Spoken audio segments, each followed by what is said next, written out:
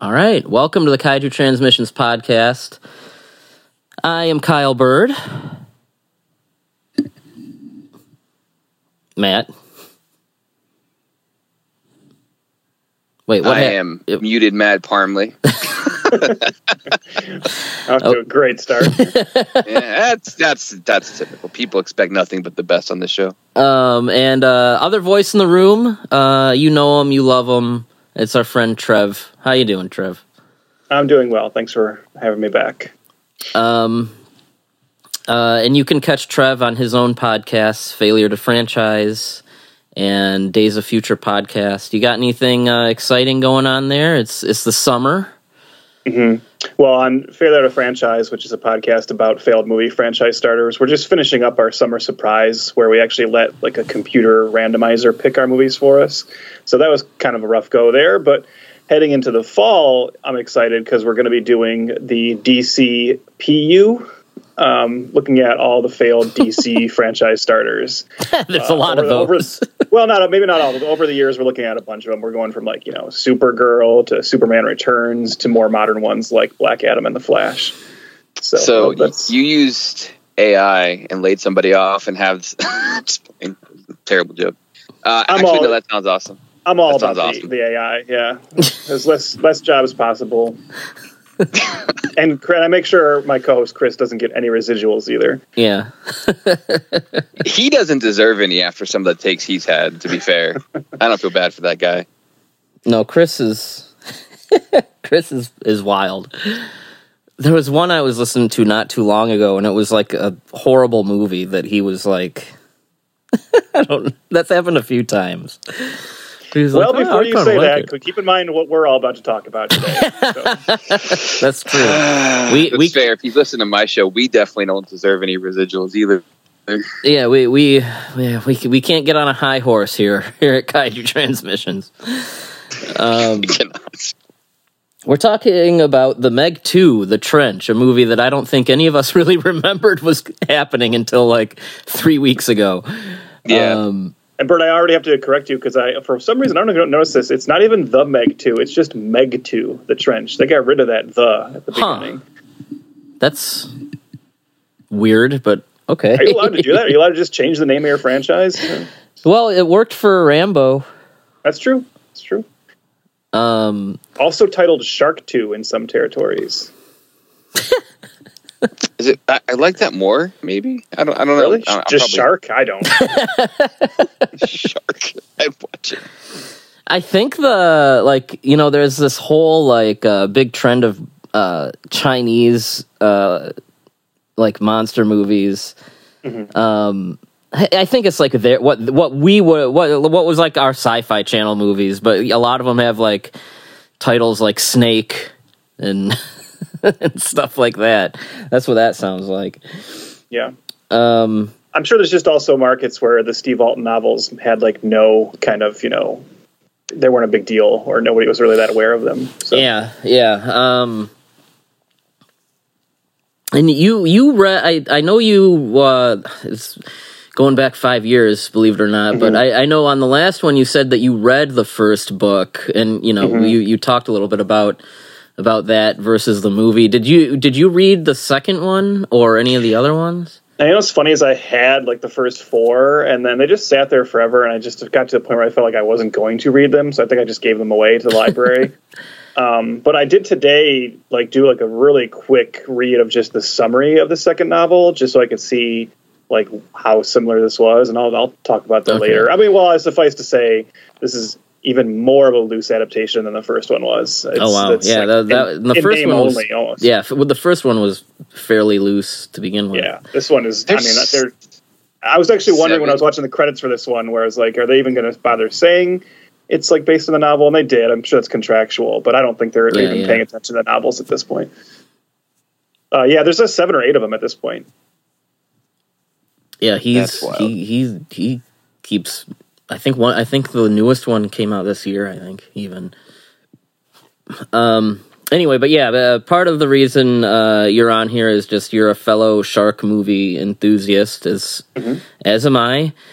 If people haven't heard the episode from 5 years ago or need a refresher, Trev and I we'll pretty much watch any shark movie that we come across, for better or worse.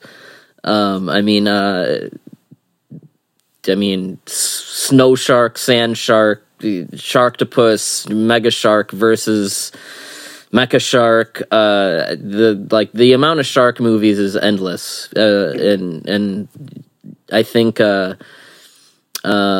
when you look into that subgenre more, there is a small little subgenre of movies about megalodons, which are giant, kaiju-sized sharks. I think Shark Attack 3 is probably the one that I guess when you're talking about straight to video movies, that's probably the most famous Megalodon movie outside of the Meg and stuff like that. I think there's been some in the years between this and when we did the first one. I know. I think the Asylum did the Megalodon or whatever. Yeah. I know they did one with Michael Madsen that I watched with you, and I think we found it to be fairly boring, and and I think there might have been another one within the last year that the Asylum did, and then there was one that was a little bigger that had that actually it came out in theaters. It made $5, but it did come out in theaters. It had Josh Lucas in it. It was called Black Demon. Do you remember that from 6 months ago or something? I mean, I didn't even know that was a Megalodon movie. I mean, I know what you're talking about. Yeah. It just came and went so fast. I didn't know that. I knew it was a shark movie. I didn't know it was a Megalodon movie. And that was really a blink and you miss it kind of thing. We should say too, really quickly, just to throw it out there, because I know we wanted to mention it, that you and I certainly aren't alone in our love of the shark genre, because there are enough people like it that just recently there was a great documentary called Sharksploitation. Yep. That you can check out on the Shudder streaming service that gets into the whole, it's actually a much better documentary than I expected it to be. I thought it was just going to be a list of shark movies with talking heads saying remember that funny part in this one? Yeah. But it really examines the history of the entire, not just the shark genre, but man's fascination with sharks in general. Yeah. And interested in it, even gets into the science of some of it, and what those movies have done to people getting involved in ocean science. And it was really, really good. Yeah. It talks a lot about how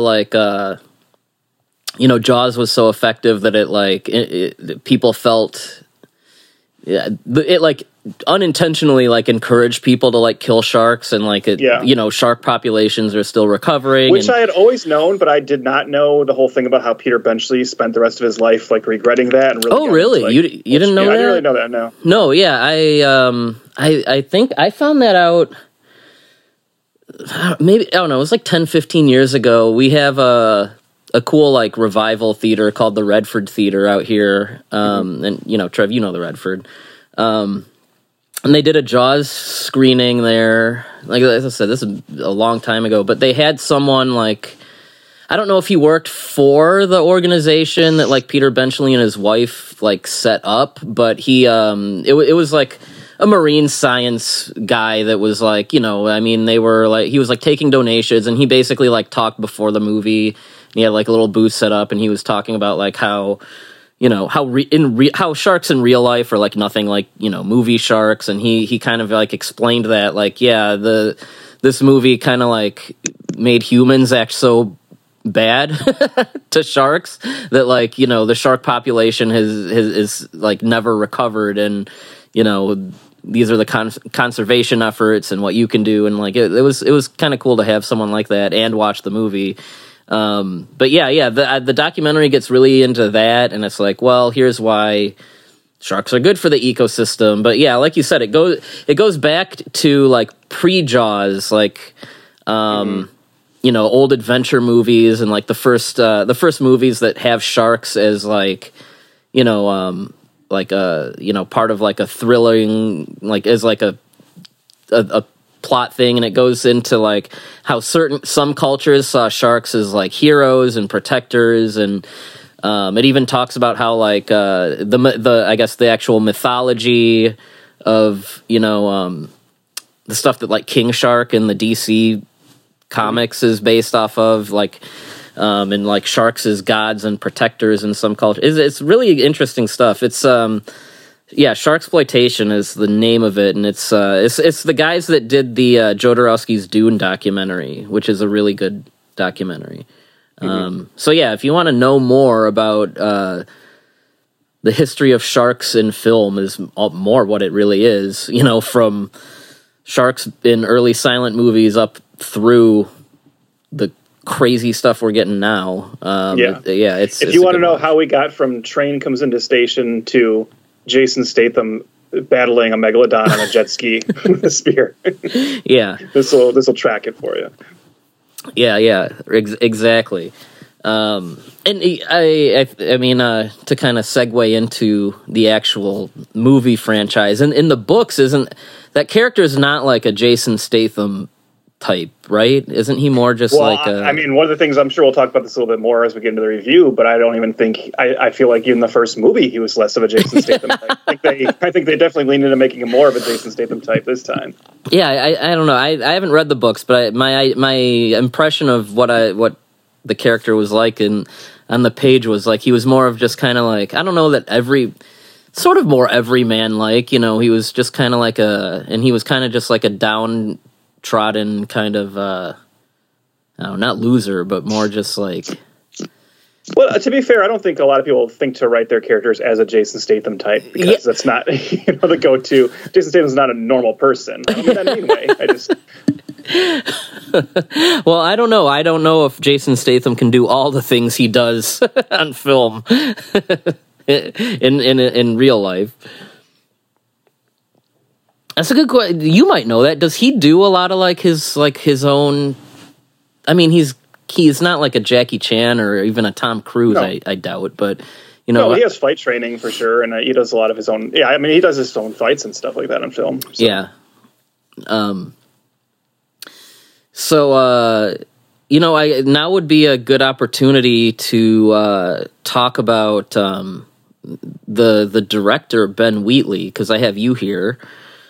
And this is like I don't know.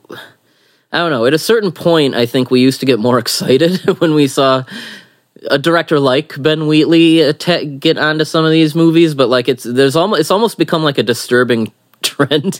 Yeah. Or if not disturbing, at least like nothing to get excited about. Yeah.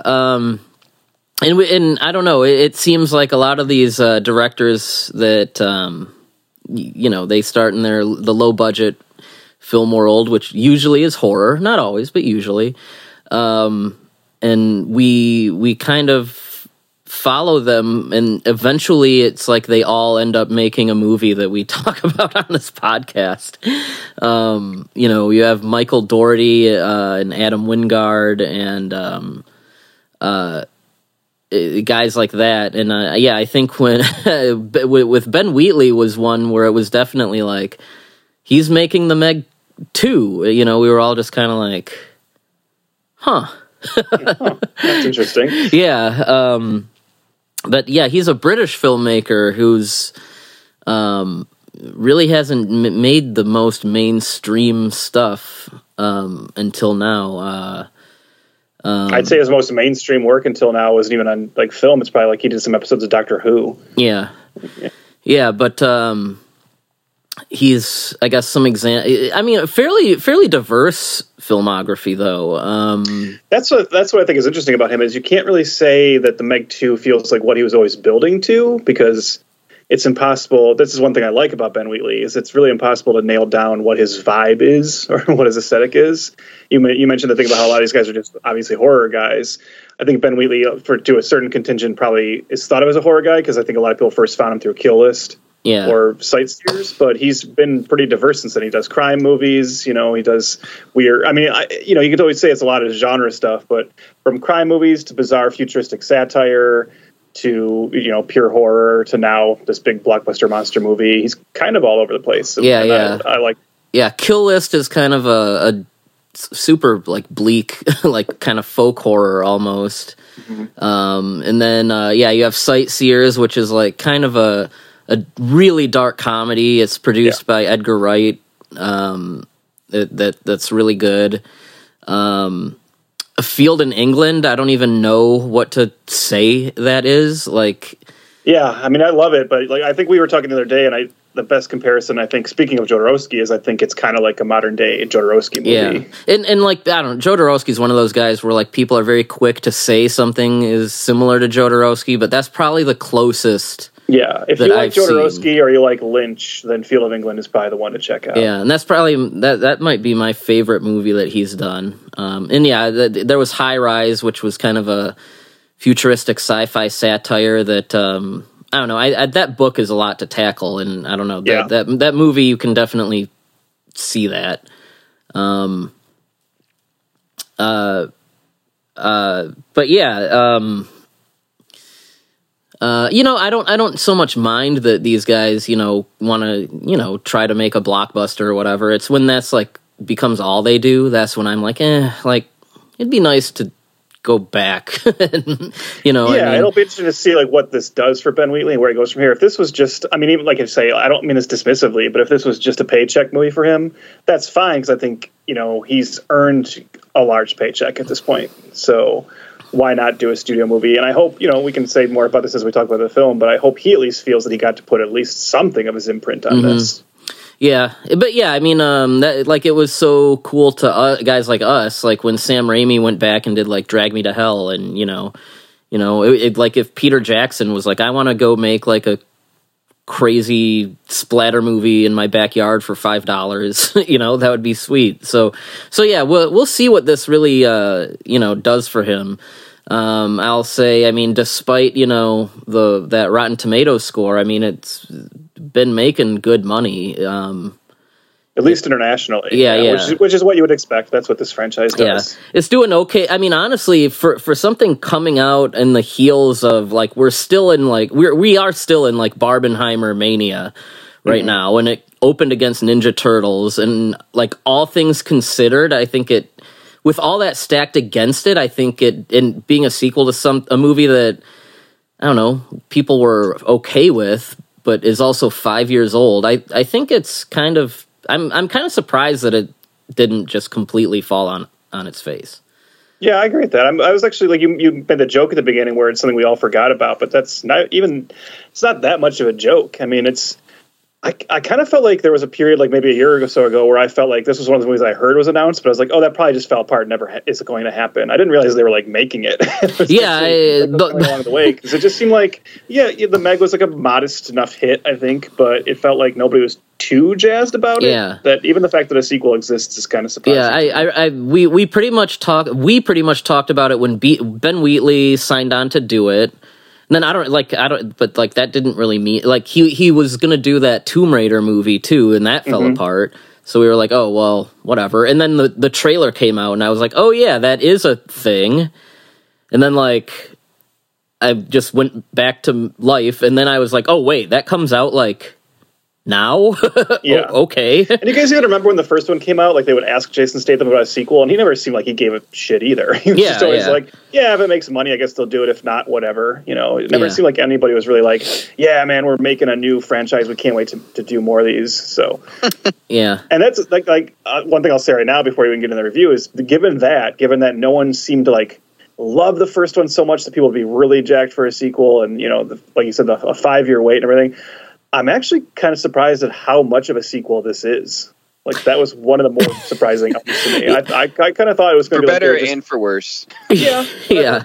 I thought they would just drop like a lot of like what there's a lot of like ancillary characters that come over, a lot of like nods to the first film. I actually rewatched the first movie the night before, and I'm kind of glid I did because I'd forgotten some of those things. Yeah, I still haven't seen the first one like probably since it came out, but it is kind of like. It is kind of comical almost how the movie's like, oh, you remember this character and this character, and I'm just like sitting there like not really. Yeah, that's what I mean. Like, that's why I'm glad I rewatched it, because this movie kind of acts like it's like Marvel or something. Where it's like, you remember all these characters, yeah, right? it's like this is the same setting. You love these characters, and you're just I do. I watched it last night, but yeah, like Cliff Curtis. I was like, oh yeah, he is in these. And then the one guy, the black guy that they have, DJ. Yeah, like he, that was one where like there was at least like a good 20 minutes of the movie where I was like, was he in the last one? And then like just out of nowhere, like. It just popped into my head like, oh yeah, this guy is in that one. But then that kept me questioning like all the other characters. Like I was like one of the first things I did when I got home was like look up the actors to be like, wait a minute, was this one in the first one? No. Oh, this one was? Okay. Like It's too bad you didn't watch it the night before like I did, because that even led to some funny moments in the theater. Because the reason I watched it again, the first one, revisited it, is my girlfriend hadn't seen it, and we were going to go see number 2. So it's like, well, let's watch this first one again. And DJ, the character you're talking about, played by Paige Kennedy, there's like a joke in the first movie where he falls into the water and he's like, I can't swim. And, and the Cliff Curtis character is like, really? He's like, no, don't pull that racist stuff on me. It's just I never learned because, swimming wasn't part of the job description. And then, like, during this movie, just as, like, a joke, I, like, leaned over to Liz and I was like, I wonder if he learned to swim in between the two movies. And then, like, 5 minutes later, that was actually, like, a plot point where they, like, bring that up in the movie. I was like, that's what I mean. It's like, oh, my God, this movie's actually paying off bits from the first film. Yeah. The movie is like, oh, these are people you've been spending so much time with. You love them. And it's like, I don't remember. I don't remember these people. So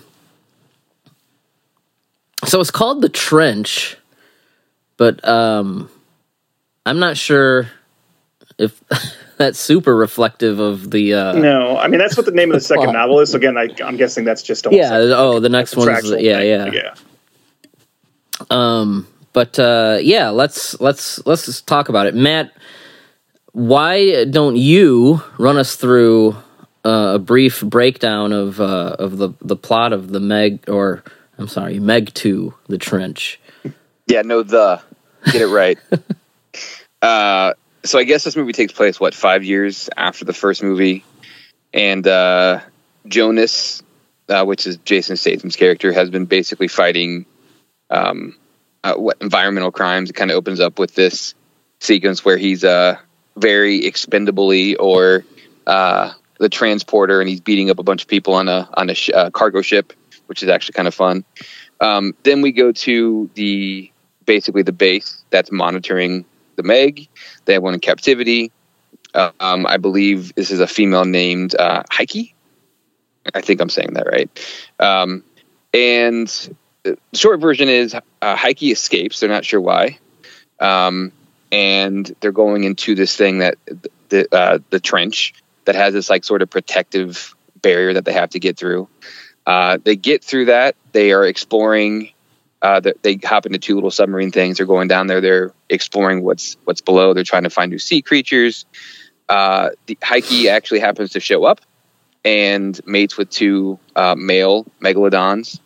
In the meantime, they find that there's actually another like processing plant down there, and they uncover that another group is doing mining.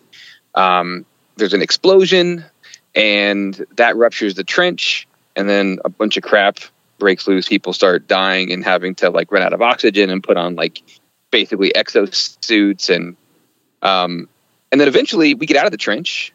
I know I'm kind of going breezy on this, but we get out of the trench back to kind of the mainland, and the last act is pure absurdity. We have giant octopus. We have these snapper monster things that look like dinosaurs. There's a bunch of fighting between different human factions. There's betrayal. And then you have shark versus octopus. You have people versus octopus. You have wave runners running away from sharks. It's a lot of fun. And then Jason Statham lives, and everything is better. Spoiler alert. Yeah. You also have the return of everybody's favorite character from the first film, Pippin the dog, coming back in this one. Yeah. I would not have been surprised if they used the exact same footage from, because it's only seen swimming like outtakes or something. Yeah. Pippin gets a little bit more action in this one. We get the moment where Pippin attacks the giant octopus. Yeah, I guess that was fun. Yeah.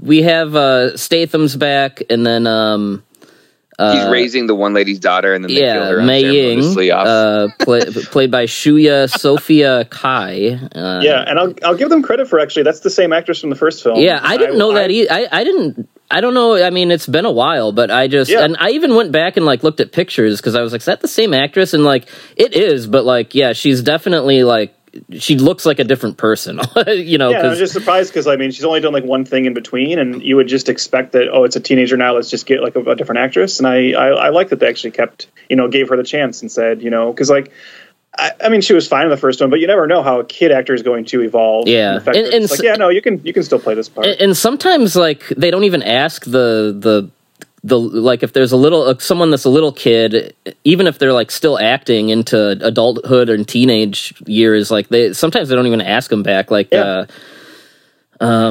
forget her name. I actually just saw her in something else, but the actress that plays the little girl in Independence Day, she kept acting and she's in some popular stuff. Like I said, I just watched something with her. I don't remember what it was, but yeah, I remember when they did the second one. She was they didn't even ask me. They just got. I think it's Micah Monroe. It is that they got for, and she was I would have done it, and I think even the actress that played Ant-Man's daughter. The teenage version of Ant-Man's daughter in Endgame, I know they didn't ask her back for Quantumania, and she was it's disappointing, but I guess I get it. So that little tangent, but it's nice that she came back. What happened to her mother, played by Li Bingbing in the first one, is anyone's guess. She died. She gone. The movie doesn't even say I don't know. Me and Trev were talking about this a little bit earlier today. We were texting, and it's apparently she was attached to the movie until I don't know. She ended up dropping out, but I don't know for if whatever reason. I don't know if it's out there why she dropped out, but I don't know. I guess she does a lot of other stuff with the UN and stuff maybe she's just busy, but it's so weird that the workaround to that wasn't your mother's on an assignment in another country. What I said. You could have left her alive for a Meg 3.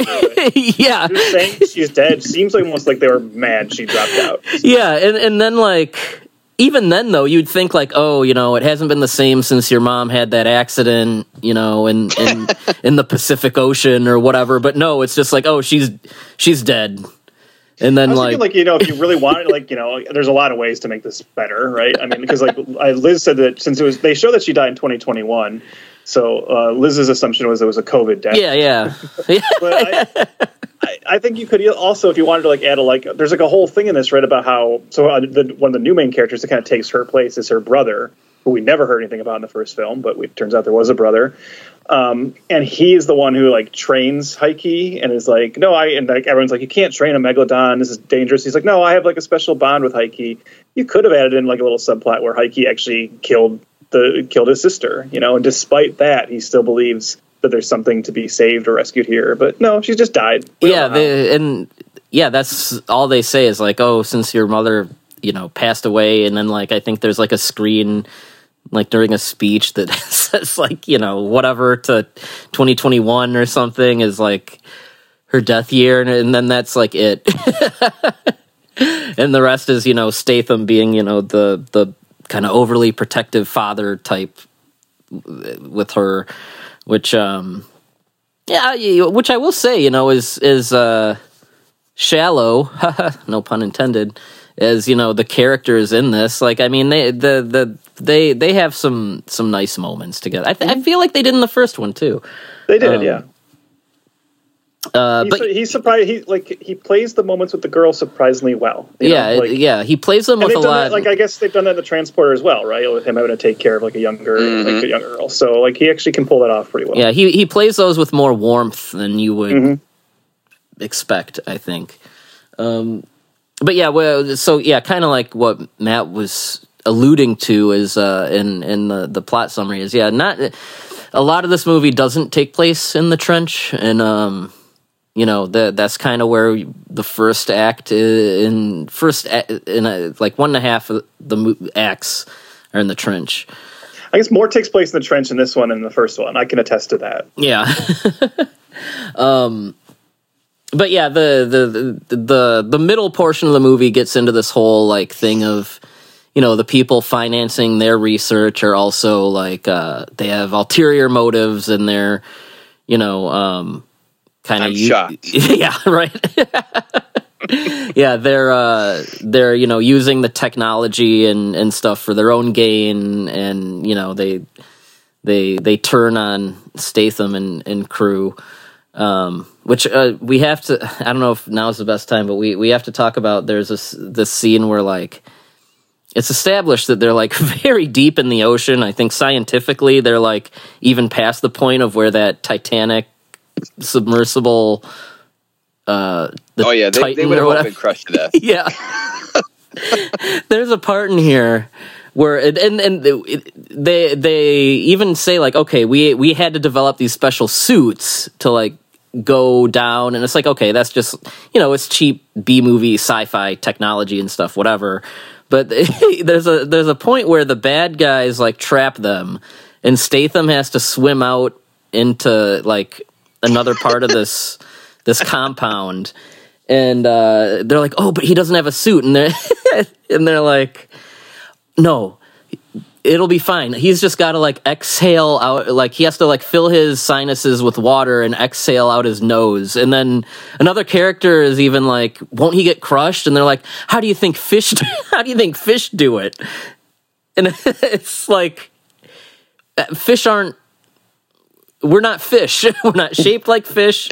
We're not developed like fish. And it was like that was their way of like explaining this. Like, and it's one of those moments where you don't know if the movie is insulting you or if you need to kind of be like, I kind of admire the very bold stupidity on display here. Yeah, because like in that moment, what I was thinking about is how that's like that logic is the kind of logic that would be in like an old 50s or 60s sci-fi movie, and we kind of like wouldn't bat an eye at it. We just go like, oh, that's kind of cute and charming. That's what they thought. Yeah. I think this kind of has that vibe where I don't think the movie cares that its science isn't accurate. I think it's just like, whatever, we'll do what we need to do for the story to chug along. Yeah, it kind of reminded me, I don't watch these movies, so I don't know the details. I just remember the trailers. But like, wasn't there a Fast and Furious movie where they like went to space and like duct taped their like suits shut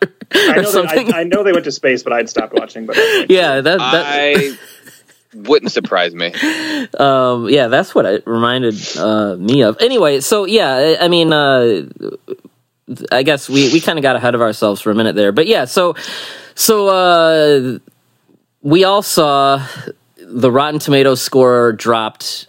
The day it was revealed, dropped the score as 0%, and it slowly climbed up to like, I don't know, I feel like it's probably in the 30s or something now. I haven't kept up with it, and we were just kind of like all like, I don't know, can it really be like that bad? Like it's a Meg movie, and it was weird. Like it got me to like go back and look at the first one, which is at like a 40 something, and I don't know. I remember maybe it's just because I know people that like regular average Joe kind of people that saw the first one and liked it, but I felt like I remembered the first one being received better. I guess that's my fault. That's just my memory. First Meg is mid-40s for both the audience and critics. The Meg 2 is 28% and audience score is 73%. Interesting.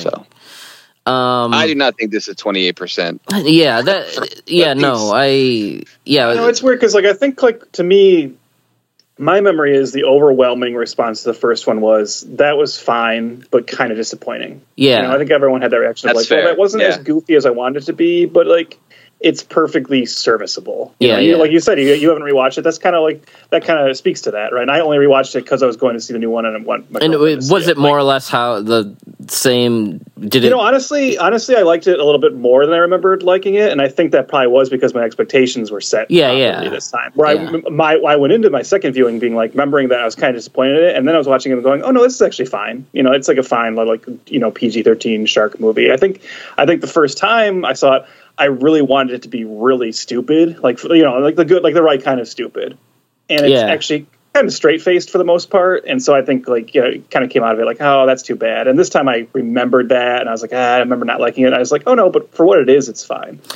Yeah,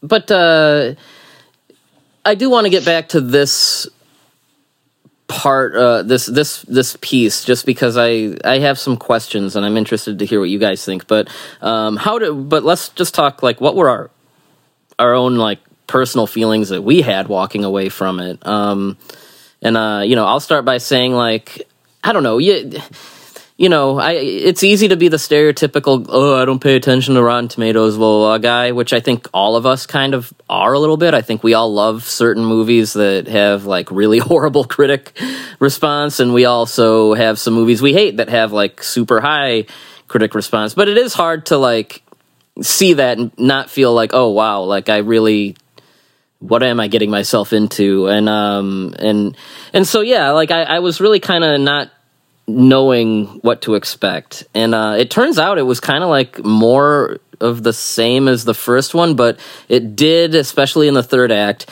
it did kind of push things a little further. I remember one thing that we said about the first one was it seemed to kind of tried to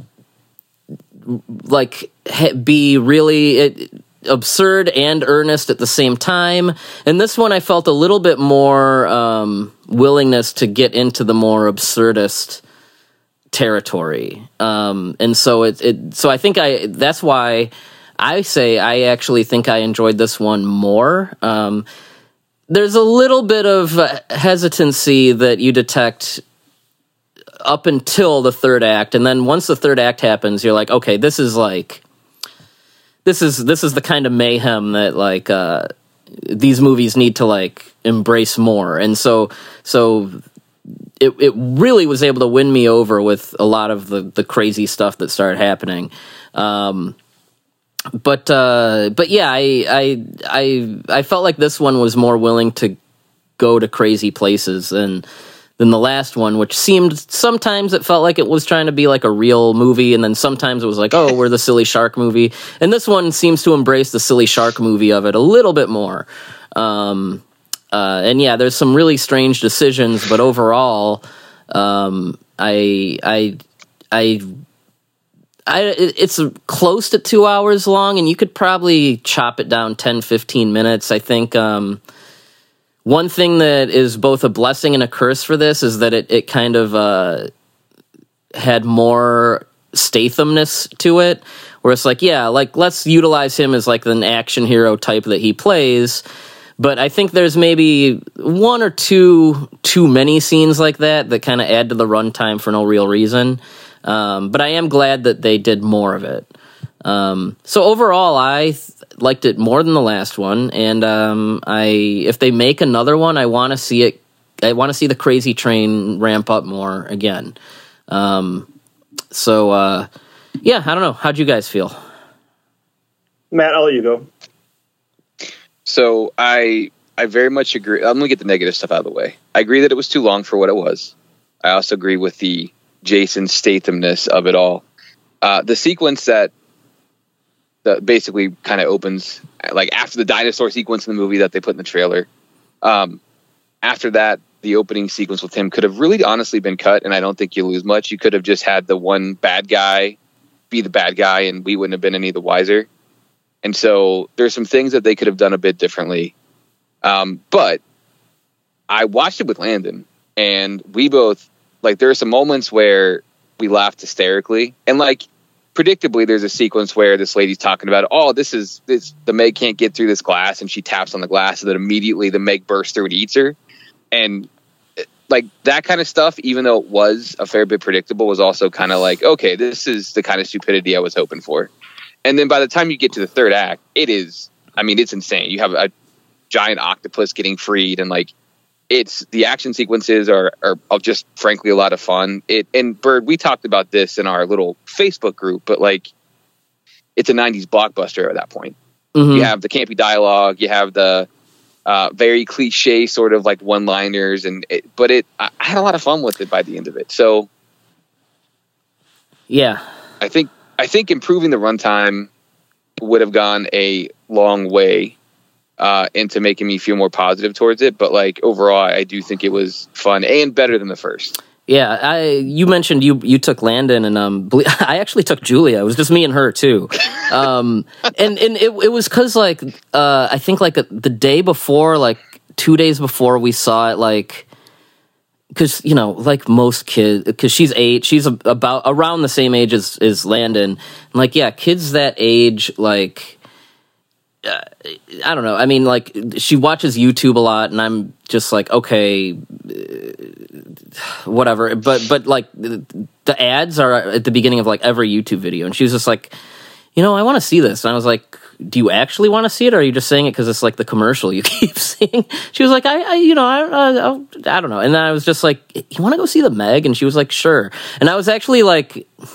I mean, because it wasn't like, oh, is this going to be too scary? Because we've watched Jurassic Park, we've watched Tremors, we've watched like Hellboy. It's like, okay, she can handle it, but like, is it really going to be able? Is she really going to stay engaged with it? And I was actually surprised how much she was. Like, whenever a bad guy would get eaten by a shark, she'd get like all excited and stuff like that. So it worked there in a level that I wasn't super expecting.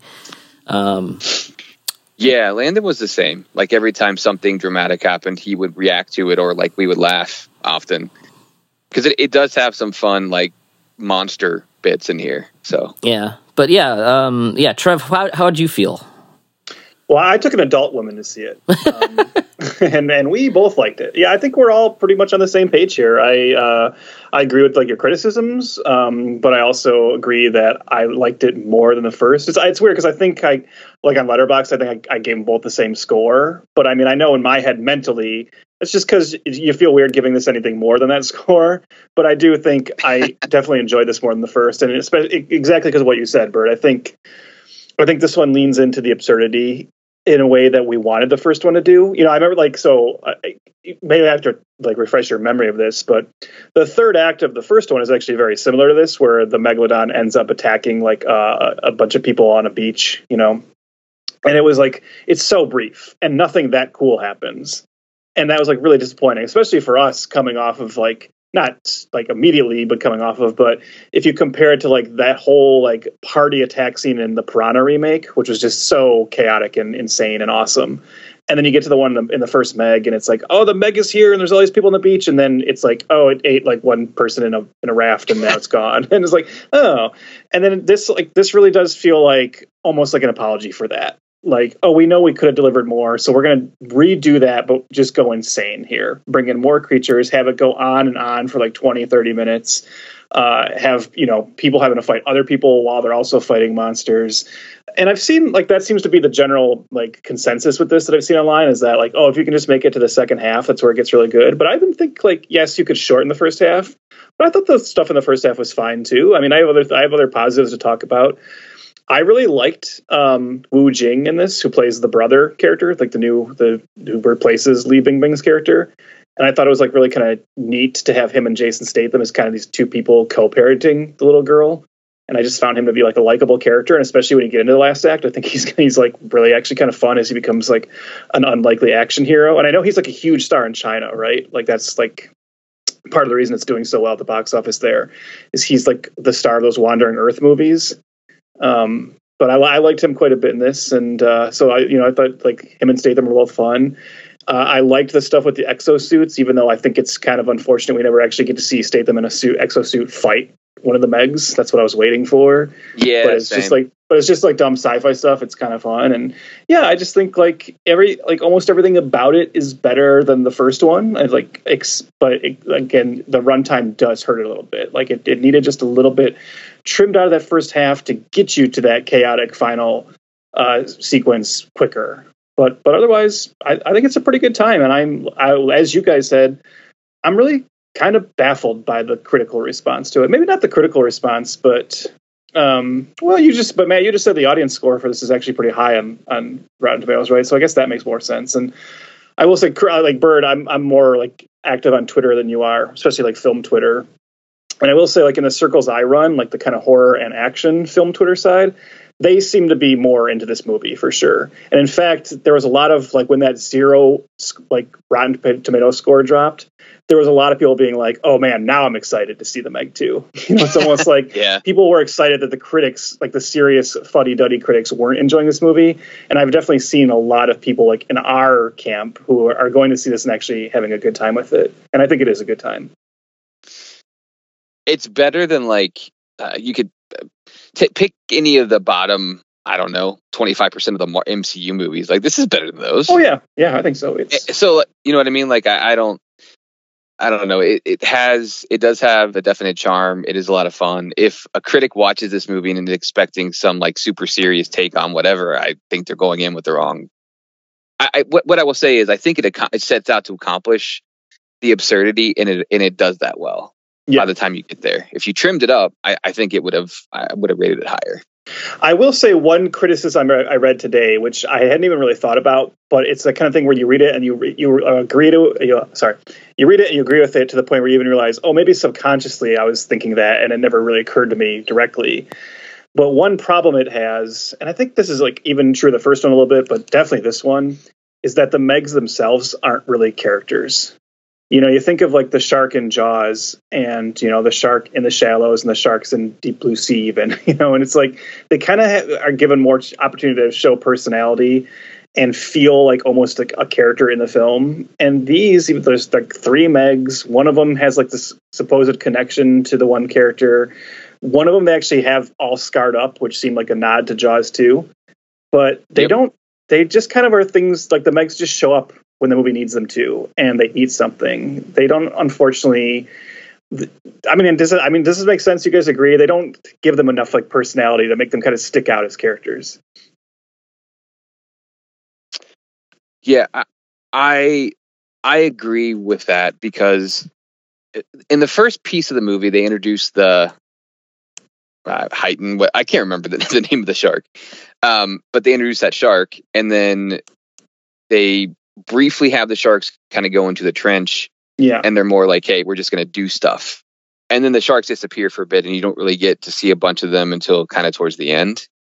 So I think that's a fair criticism. Yeah, like even like that's a great example of what I mean, because like the shark High-Key, I think is the name. Like you see that's the shark that this guy believes he's like friends with, and then it escapes. And then it's just with the other 2 Megs. But honestly, in the whole last action like climax, I didn't know which Megalodon was which. And I didn't know if like High-Key, obviously, spoiler alert, High-Key is the last one left standing. But I didn't know that until they made that point with the clicker thing at the end. Because for all I knew, High-Key could have been one of the other ones they already killed. It's not like they didn't distinguish the 3 of them in any way once they start, causing chaos. Yeah. And I was sort of waiting for them to make that shark the hero. Yeah. Like somehow that shark was going to eat and defend them or something. I would have been like totally on board for that. And this is actually the kind of thing, to bring it to like Godzilla. This is the kind of thing that I thought Godzilla versus Kong actually did really well. Mm-hmm. Is that it just gave up on any pretense of being serious, and it leaned into being absolutely stupid. And I love that movie. It's not a good movie, but I absolutely love it for that. And I think this is the same kind of vibe, especially in the third act. Yeah. So whenever the sequel comes out, I'm actually hoping that it is more of that vibe. And I think Wingard is the guy to be able to do that. And that's what I liked about this movie. It by the time that you get to the third act, it is at least worth it. Like you don't feel like you waited around for nothing. Like it was like, holy crap, this just keeps going, and it's a lot of fun. And Landon kept reacting like with audible like screams or like tears, which tells me that it's doing well with that core audience that you would expect it to. Yeah, it's like really well engineered in the last act, right? It sets up a lot of like obvious gags, but pays off on them, and like it gives you like a lot of the not carnage. I still think the series, I wouldn't mind if they were rated R, so you could just get a little more gruesome, but it gives you the PG-13 version of carnage you need. But I do think adding in, like, it's silly on its face, but I think adding in like the villains and having this like mercenary group there to be like another threat, but also just to then you can like cheer as people are getting taken down by these creatures was a smart move. So that makes the end like really fun too. And like the other creatures, I will say it is kind of amusing how, because the movie is the Meg and that's like the main threat and like the main star of the movie, no one really seems to care about this giant octopus. it also shows up and no one's ever like, oh my God, a giant octopus. They just kind of like barely react to it until they have to like, get away from it. I don't know. That was an odd move, but okay. But sorry, I had a call from work come in, but I caught what you guys were just saying with actually giving it like villains and which I mean, any monster movie, you can't, believe it or not, Godzilla fans, you can't rely just on the monsters. You need to have something else, even if it's something small. What was nice there, though, and you mentioned this, Trev, was actually like having the moment where you see them like get eaten or whatever. Like there's an actual like catharsis there. It gives the audience moment, and then the giant octopus does have a cameo in the first movie. Yes, but it's like it's not the same giant octopus, obviously, because it gets eaten in the first movie. Oh well, whatever. I don't remember that. I just remember the giant octopus. Yeah, there's a giant octopus that attacks the sub in the first movie, but then instantly, that's like you think that's the threat, and then the Meg like eats it. So this is maybe this was like it's a kid coming for revenge. Or something. Do you and I know you guys talked about the PG-13 rating. That's like where I kind of popped my head back in here. I feel like when it came to the first one, we were saying we kind of wished it leaned more into like a gory, horror-ish territory. Do you feel like this? I mean, with two of these movies now, do you feel like this works better as an action adventure kind of deal, or that people like me and Matt, we can take our 8-9-year-olds to, or do you think it needs to I guess get more into like Piranha 3D kind of territory? I think it's fine the way it is. I think now when hearing you guys talk about taking like young kids and them having a good time with it, it's fine. And I think I might have I don't know. I didn't go back and listen to our episode 5 years ago, so I don't remember if I said this, but I definitely thought it again. In your head, you're like, oh, it's a shark movie. I wish all shark movies are rated R because obviously the after effects of a shark attack are so gruesome. But the thing about the Meg is like it kind of just swallows you whole. Yeah, with the size of the shark, it's not going to leave a whole lot of pieces behind. So the only part in this where I kind of felt the PG-13 rating and thought like, oh, this is an opportunity where you could have been more gruesome, is when the little dinosaur creatures grab like the evil like CEO out of the helicopter and pull her into the bushes, and you just kind of hear a scream. It's like, that seemed like a little neutered. I almost expected almost like a Jurassic Park 2 moment, like when the two T-Rexes like rip the dude in half. Mm-hmm. I almost expected it to like go there, which I guess that movie was PG-13, and I don't know, you could probably get away with that. This seems like the kind of movie that back in the day there would have been like an unrated cut later, right? Like home video. They don't really do that anymore, because no one gives a crap about the later home video release, but. There's moments where they probably could have pushed it. I'm also thinking of like, I know what you guys are going to think the second I say this. It's an inside joke, people. But like, there's a scene in Congo, another PG-13 movie, where like one of the apes runs up to someone and throws a guy's heart like at them. Like so you can definitely push the limits of like a creature feature in PG-13, I think, a little further. Have we ever told the story on the podcast about your fascination with Congo? I mean, I don't have a fascination with it. It's just I had a Congo birthday party once, and since that movie like really wasn't, it didn't meet its ambitions. Where's the failure to franchise on Congo, by the way, Trev? I don't know. I don't know if they wanted to do Congo sequels. It was just the one novel Congo. I know, but that was like where like they were clearly hoping it would at least be like make Jurassic Park money, be like a Jurassic Park.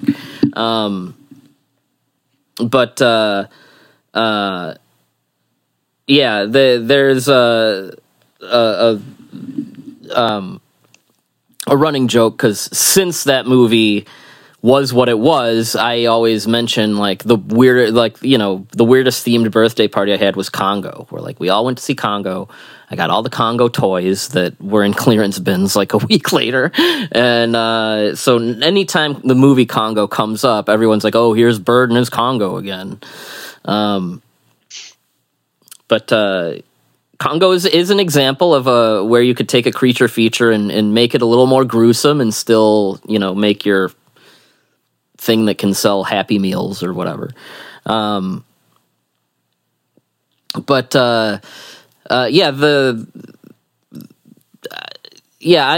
starting to kind of jive, I guess, with the vision of these as like kind of an action adventure thing, and I think this makes me want to bring it back to a point that I think both of you have mentioned at this point, and I don't know, we can parse this out, but. And I even said this to, I think I was the first of the three of us to see it, and I think I even said, like, right after I saw it, is like, this feels more like a 90s creature blockbuster than, what we see a lot. And I guess the parallels that I'm thinking of are movies like Anaconda and, Deep Rising, Deep Blue Sea, these movies in the 90s, there weren't many of them, but Lake Placid, but they felt like, okay, this is a big budget B movie, not in the way that like, I don't know, a MonsterVerse movie is, but this is a big budget B movie, and that it really feels like someone like just dug out a script that was probably laying around since like the 60s and just like got like a young person to like do a polish on it. And I don't know, I think I'm going to need help from you guys in elaborating on that a little bit, but it feels more like that than the first Meg movie to me. I mean, I agree. I think this is easily, I know we've talked about Deep Rising on this show before, and I think this is easily at least as good as something like Deep Rising. I think it's kind of got the same just enjoyable monster movie vibe to it, and I think you're right. And I think what you're getting at is and this is especially the second half of this movie, is the lack of like pretension and not taking itself too seriously and leaning into it. Like I mentioned, like enjoying Wu Jing's character, like the moments at the end where he's like fighting the dinosaurs with a shovel, or jumping off the helicopter with a bomb, and the movie is just like playing it very goofy. And it's finally embracing its absurdity. And I think that's what those 90s creature features were really good at, of like knowing they're B movies, but with an elevated budget. And that's what this one seems to be aiming for too. Yeah. I mean, I would agree. I think I kind of described it as like a 90s blockbuster, but like really it's got that fun sort of B movie vibe. I want to go back real quick and just revisit something though. 'Cause like, there was enough, you mentioned the rated R piece. If you're going to do that and make this a pure horror movie, then I would be all for it. But I also think that I probably wouldn't have shown it to Landon. Mm-hmm. And so, like, there's that trade-off there. So for me, I thought this movie had enough of the horror elements that I appreciate, and not so much gore that I would have been like, is Landon ready for this kind of thing? Because, like, there's that the one shot I love is when the shark, like the Meg is swimming and its mouth is open, and then you see from the perspective of inside the shark, he's just swallowing people. That was great. That moment was actually really like, it was terrifying and like just really awesome. Yeah, that reminds me a lot. There's a scene in I think it's the third Jaws movie. And that movie's extremely forgettable in my opinion, but that is a moment in the third Jaws movie where you're like, this is actually kind of like freaking me out, or even I don't know. I have a thing about like it's easy for me to watch a monster eat someone, but once you're like they have like that view inside the monster, even stuff like Pinocchio, but that's also like or the scene in Nope where like you actually see the people like being sucked through this monster. Yes. Like that's a thing with me where it's like what's the word? Is it vor? I'm not a vor fetishist.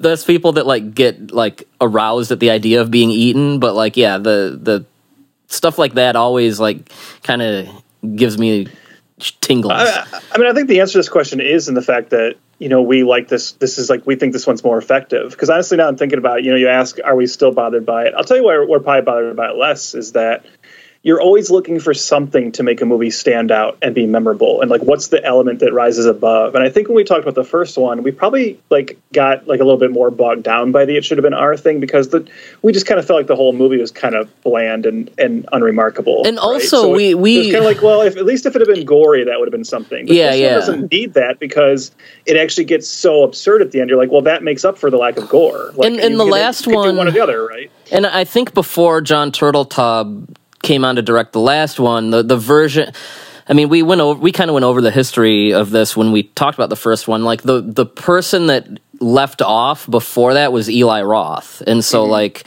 that's already in you know, there were maquettes and concept art of like where he would have played up that angle, and so like we were going into it coming off of like, oh, well, this is where it was going and this is where it is now.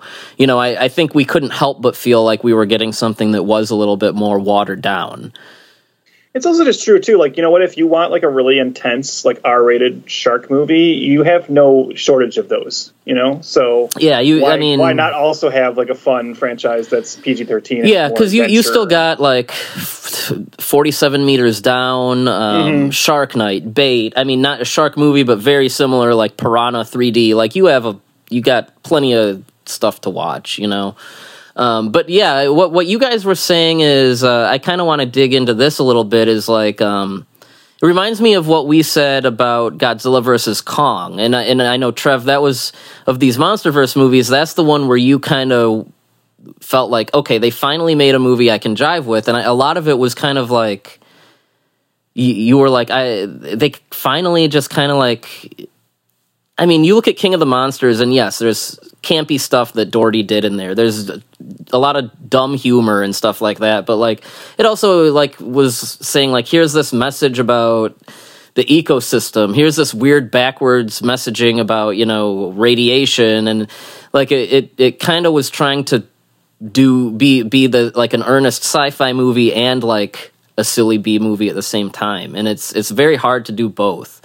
And with Godzilla vs. Kong, it felt like someone like, you know, having Adam Wingard there to like, I mean, they chucked out a lot of what was written on the page of that movie and kind of brought it down to like, okay, this is what this is the monster movie people are gonna like. You know, they don't need all this other stuff. They don't need the pretenses here. And I feel like that's what works about this also. And there's a difference between, okay, a movie that's stupid and a movie that's like my kind of stupid. and I think this movie, it doesn't quite hit the spot perfectly there, but it gets closer. Yeah. No, Matt made the Godzilla vs. Kong comparison while you were on your call, and I think it's dead on. I mean, I think it's like, if you're making a movie like this, like, look, especially in like the last couple of decades, these kind of cheesy B movies have proven to have an audience. And, you know, like those Sci-Fi Channel originals were popular for a reason, and there can be a documentary all about sharksploitation for a reason. There's no reason not to like lean into the absurdity when you're making a movie about a giant shark. You know, you might as well play up that absurdity, as we said earlier. That's why I'm in with the thing with like blowing water out your nose so your head doesn't explode in the trench. Like, whatever. Like, I don't care. I don't need the mag to be that scientifically accurate. I need it to be fun. And so lean into the absurdity. Don't worry about logic. make, something that feels like an old school monster movie, just with modern effects, and that's fine. And I think this one, we probably sound like broken records at this point, but I think that's true. And it's like what gives this one the nod for me is this one leans into the fun more than the first one did. And I really do think I think that probably was. I honestly think, I don't know how much of a Ben Wheatley played into this, like how much of a hand he had in that. But because again, we said it's not like you would watch this movie and go, "That's definitely a Ben Wheatley movie." But maybe his thing, or whoever it was, came on and said, "Let's listen to what people complained about the first one, even though it was a hit, and let's kind of fix that." That even goes to, like Matt mentioned, the opening scene in this is the sequence where we see a bunch of different creatures and the crustaceans get eaten, leading up to a T-Rex getting eaten by the Meg. That's the first scene in the original Meg novel. And people were like really upset that wasn't in the first movie. Yeah. So then they're like, well, you know what? Fine, we'll give it to you this time. And then they're like, well, people were like, well, we wish it had been goofier. Okay, this one's goofier. Maybe there's even people who are like, hey, why is Jason Statham in this and not kung fu fighting anyone? Okay, well, he will in this one. It gives you like everything that seemed to be missing the first time. Yeah, this one doesn't quite strike the balance the best, but it's I feel like the effort is being put forward there to where if they did a third one, I feel like they wouldn't be as shy to like do something crazy, like here's dinosaurs or whatever, and we've seen movies that try to do this that I don't think have worked super well. I know like the one that comes to mind is a movie that was definitely going for what this movie does, what Godzilla vs. Kong does, and to me just kind of missed the mark, was Rampage. Trev, you never saw Rampage, right? Nope. No. So that's one where like everyone involved, it seems like, really wanted to make this type of movie, but just for whatever reason, it just couldn't quite get there. And I don't know if part of that has to do with whatever changes maybe The Rock might have wanted to make. And I was kind of comparing The Rock's character in Rampage to Statham in this, and it's like we see Statham in, like I said, even if there's maybe a scene or two too many of these that add to that runtime, we see him in these big fight scenes and stuff like that. And I don't know if maybe it's just he's a better action star than The Rock, but like Rampage would have Rampage would have scenes like that, but like they wouldn't be as like fun or interesting and like. And so I don't know if maybe it's that Statham sells that to me more than The Rock's version of a fight, which is just like. Well, do you think it also might be because you mentioned this is a question for you, Byrd, and Matt, maybe you can chime in too because I'm curious to see if you guys think this. Do you think maybe part of it is you mentioned that in recent years there's been a lot of these like Chinese monster movies, right? And that's been like a fairly successful genre over there, right? And like this series is definitely made to be international. Yep. We talked about how it's like it makes a lot of its gross internationally. And like I said, they put Wu Jing in, who's like a huge star over there. Yep. Like I mean, he's like his movies are like those like Wandering Earth and like what was it like the Wolf Warrior or whatever? I can't remember exactly what to call it, but those are close to like $1 billion movies. I didn't even notice. I read something where like I haven't seen those movies, so sorry if this is like a spoiler, but I guess he's like the star of that first Wandering Earth. And sorry, spoiler alert, but his character apparently dies at the end of it. But he was like, he's so beloved, they made the next one a prequel, so they could still be in it. It's like they're just like, he's too big of a star, we can't not have him in it. Yeah, these are very much like in the truest sense. These are Chinese co-productions, and and we used to like always bristle at that. And there was a period where that got to be like really annoying. It was every movie blockbusters we would see where they were like clearly sticking in Chinese characters. I think these two movies, especially this one, even like. Handles it the best, right? Because you really do believe they're just like, oh no, there's like a bunch of different nationalities on the station. They're all working together. It never feels pandering. It just feels like no, these are really the people who would be there. But anyways, what I was saying is, do you think because it's already aiming for that audience as well, they're willing to be more goofy and lean into it since those other Chinese monster movies have done so well? That's a really good question. And and I even mentioned earlier, like in China, there's like this huge like.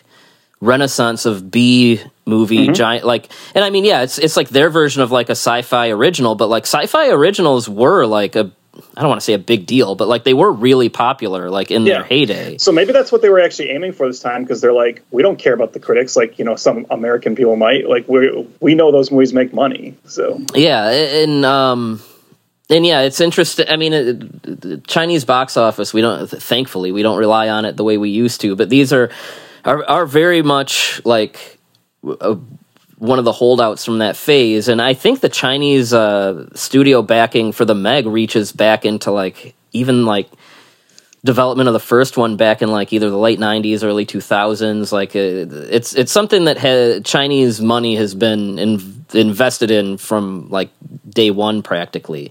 And you wonder if maybe with any co-production you gotta be at the mercy creatively to your studio overlords. And yeah, I mean, it might be that, you know, you might have like the Chinese studio being like maybe even encouraging them to like go a little crazy. And yeah, if that's true, there is something you could look into that as maybe, you know, a cultural difference in how we, you know, how we look at things like this. But yeah, this, like I said, it's not Godzilla versus Kong was closer to that sweet spot of like just being like, okay, we're dumb, but we're not we're not dumb to condescend to you. We're dumb just to like try to like keep you engaged for an hour and a half or whatever. And that's more. We're getting there. If they keep making these, we will get there. But we are if it's getting like baby there. steps, right? If the third one now is like, if the entire third movie is what the second half of this one is, then it's like, oh, you've perfected it across 3 movies. Right? The next one, don't even worry about being serious at the beginning. Just start with like the brother character being like, I found out I can ride high key while wearing my exosuit. Like, that's, And I would watch that. I'm already sold. Yeah. But yeah, I think, yeah, when you have something like when you have any monster movie, really, you have the opportunity to do something, I guess, that's more deeper, more profound and metaphorical, or you can go the complete like crazy opposite of that. And there's ways to make both of those things work.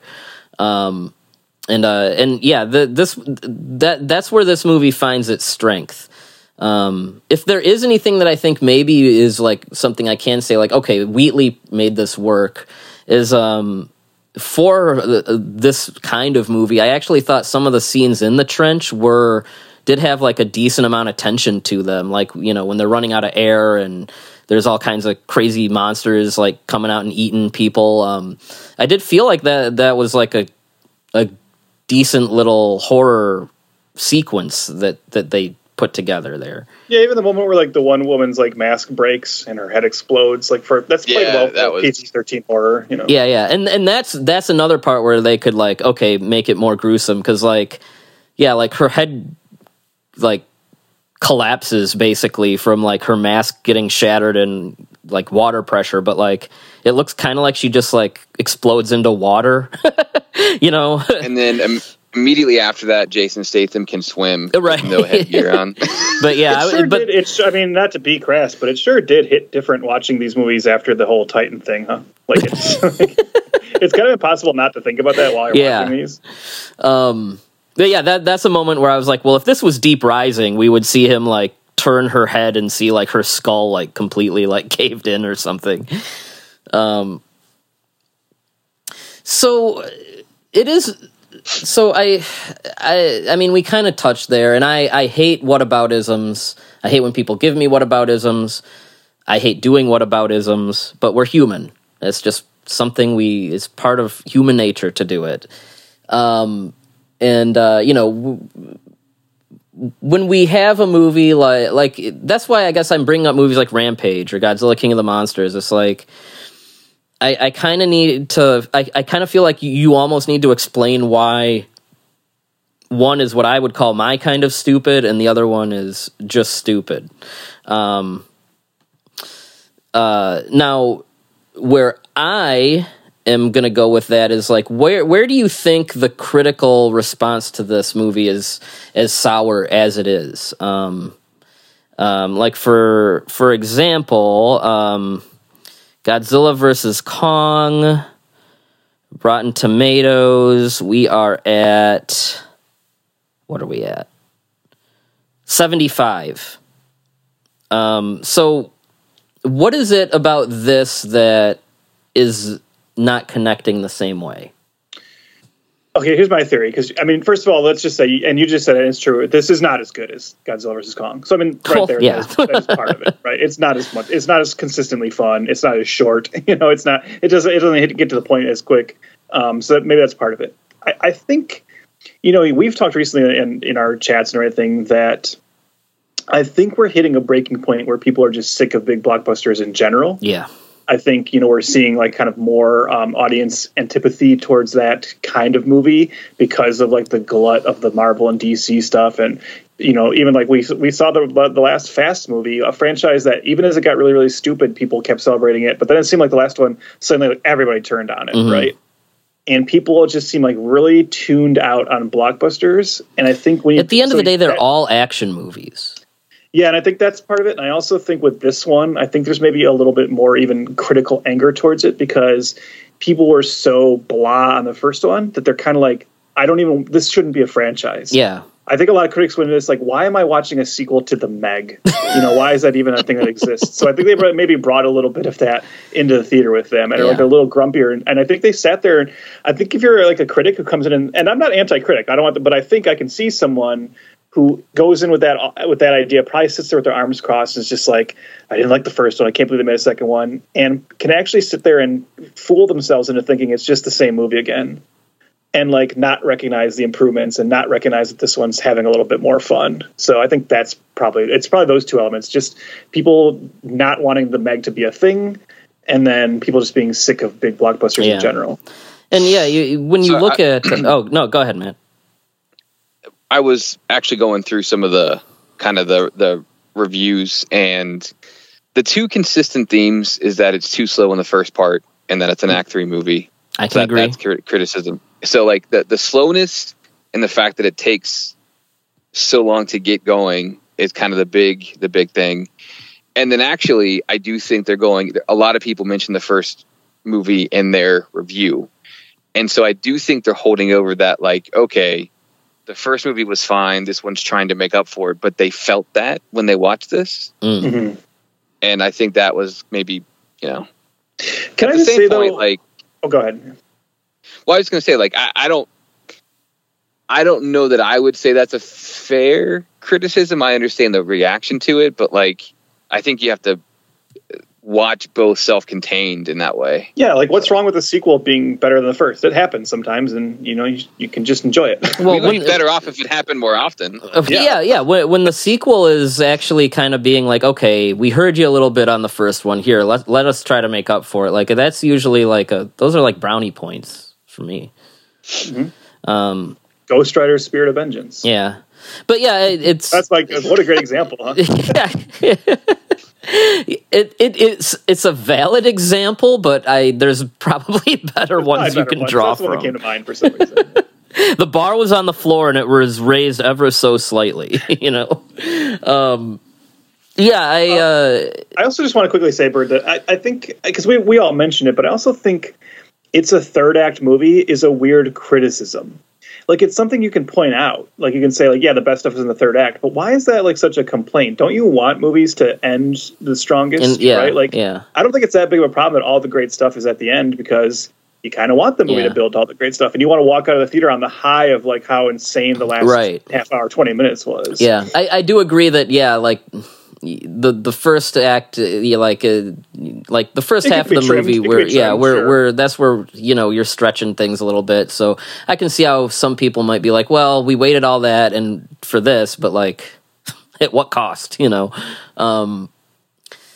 But yeah, I mean, it's just I don't know. It's a little surprising to me because I remember when we talked about Deep Rising. Again, I hate the whataboutisms, but I'm gonna do it because I'm human. We were like surprised that it had such a viscerally negative reaction, and now it's kind of among like monster movie fans, it's like this cult classic. And I guess this is kind of a reminder that like sometimes that really isn't what people are are into, I guess, you know. But I don't know. Maybe time will be kinder. I don't know. It's interesting to see what. I feel like they're probably going to make another one. Like this one did well. Yeah, and I think time is going to be kind to this one because, as we said, we already see a higher audience score. And like I said, I'm already seeing people online celebrating it more, saying like, don't listen to the critics. This is fun. You know, I think you're going to see this one's definitely going to end up. I mean, it's already there. I think this one's going to end up with a better reputation than the first one. Yeah. So. In the shadow of Barbenheimer too. That's not impressive. That's not the easiest thing for like. This is basically like the underdog right now. It's also fighting against Ninja Turtles. I do think, speaking of Barbie and Oppenheimer, I do think those movies show that people do want, you know, all-star cast, big budget, spectacles. And with Barbie, even I think part of that success, you can even drop to being like, it's a very famous IP. But I think the success of both of those show that like people want something more than, you know, the cliched action movies. And that's what this is. It's what Blue Beetle is going to be. It's what so on and so forth is going to be. So I will say if they do a third one, they probably should get it out quicker than 5 years. Yeah. Like, you might be pushing our tolerance if you make us wait another 5 years. Yeah. You should probably, if you want to do a sequel to this one, get going. Yeah. It's not often that a sequel these days comes out this far apart and still does decently well. Like, I don't even mind long waits between sequels, but this series isn't popular enough to justify it. So it's like when they finally strike while the iron's hot a little bit. Yeah, more. It's like when they finally did a sequel to 300 and like no one saw it because it was like, no one cares about this anymore. So yeah, it's kind of surprising that this is a title that has like this is a franchise that has had the legs to because honestly too, like that's part of it too. You know, you wait 5 years. I think this just occurred to me for the first time, but. You know, even the fact of waiting 5 years, you ask why people are like, you know, why the critics are kind of more against it. That makes it almost seem like an afterthought, and it makes it seem like why are they even bothering with this? You can like fool people into thinking something's really successsul by just like rushing the sequel. You know, like if Meg 3 comes out in like 2 years, people will be like, wow, I guess this is like a really big series, right? People are really into it, so like you should, like I said, just get into it as quickly as possible this time. Yeah, I do have the critic thing. There's definitely something to like. The mainstream audiences and social media sort of hate the critics now. Yeah. And people getting definitely excited. So like the fact that it came out with that low score, like I wonder how much that impacted people wanting to go see it because blah, blah, blah, critics, blah. Mm-hmm. But like, yeah, it's interesting. I don't know. There's going to be movies in our near future where I'm sure this is going to be a topic to dissect in more detail. But yeah, it's interesting that, we now live in where studios and franchises and studio marketing and PR they've like successfully turned moviegoers against critics, unless it's like confirmation bias. Like, oh, I'm excited for the new Batman movie. Oh, boom, see, it's got 95%, and you know.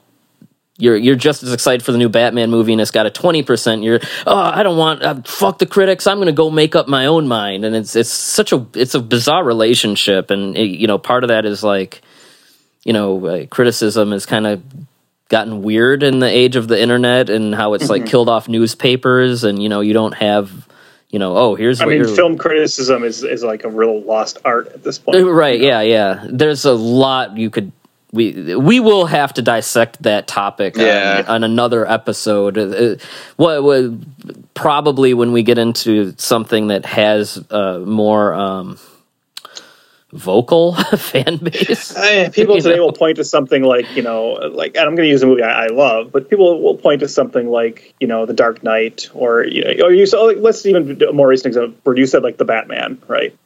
And like and I like that movie, The Batman, but people point to the Rotten Tomatoes score being really high and be like, well, that has like the kind of score something like The Godfather or The Exorcist would have. And it's like, well, yeah, but that doesn't mean The Exorcist weren't getting reviewed by people with sites called like Johnny Poophead's movie poop. It's like the majority of the critics on Rotten Tomatoes are just people with film blogs. So it's not the same, and so that's why I've always said with the trick to film criticism, Byrd, I'm sure this is what you do. I know it's what I do. Is I have like 5 critics that I actually trust, and I go read their views. Yeah. And not to say I blindly follow them, but I at least know they know what they're talking about, and I feel like they're actually writing real film criticism. Like, you just need to find critics who are actually, like, seem to be on your wavelength. Yeah, and the sad thing is studios have weaponized fandom to the point where if there is like A.O. Scott had that, you know, he just retired and he wrote his own, like, exit interview basically saying why, and he had that story about how he gave Avengers, like, not even the first Avengers movie, he gave it, like, not even like a horrible score or anything, but, you know, fans got pissed at him, and then Samuel L. Jackson like retweeted, like, you know, like his review and said, hey, you know, maybe find a job you're actually good at or something, and that just mobilized people more. And, like, studios and franchises especially have people in their back pocket is like free PR, and they don't need critics the way they used to, when it was like, okay, here's, you know, this great critic that writes for this trusted newspaper. Now it's, you know, if you have the social media and PR behind you, you know, I mean, instead of schmoozing the critics, they're going to schmooze your YouTubers, your influencers, and that's where the marketing is now. And so critics themselves are having less of, like, they're serving less for these giant corporations at this point.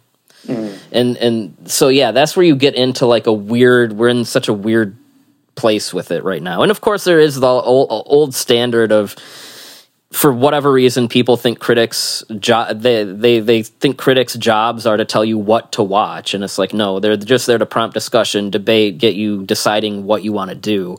I mean, you mentioned, like, find a few critics that you trust. I have those, and a lot of those critics are even people that I often don't agree with. A well-written negative review of something can make me more likely to buy a ticket to a movie than a crappy positive review, you know?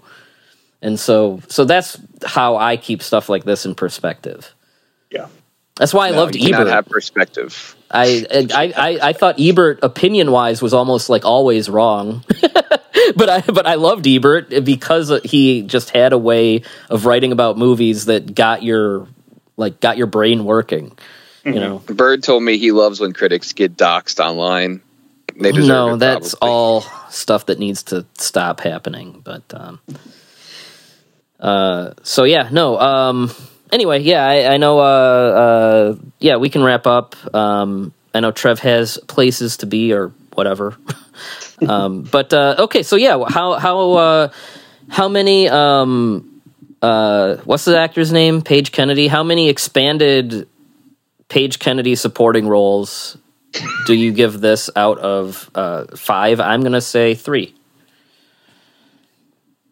3.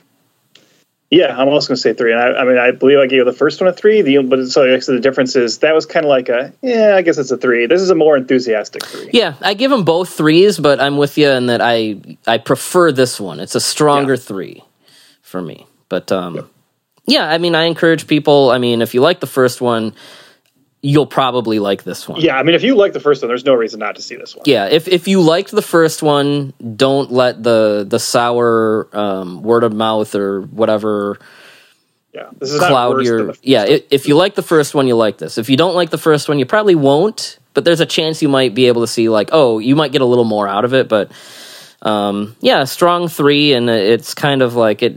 It does give me reminders of, like, you know, something like Deep Blue Sea or Deep Rising and movies and like that. you, Byrd, you know. I'm there for a third one if they do it. Yeah, I'll be there too.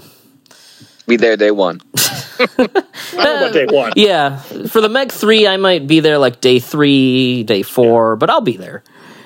All right, guys. Well, no, this was nice, and yep. Trev, thanks for joining us, and yeah, we'll see you next time. Meg heads. That's what they call them, the Meg fans. Good night. Good night.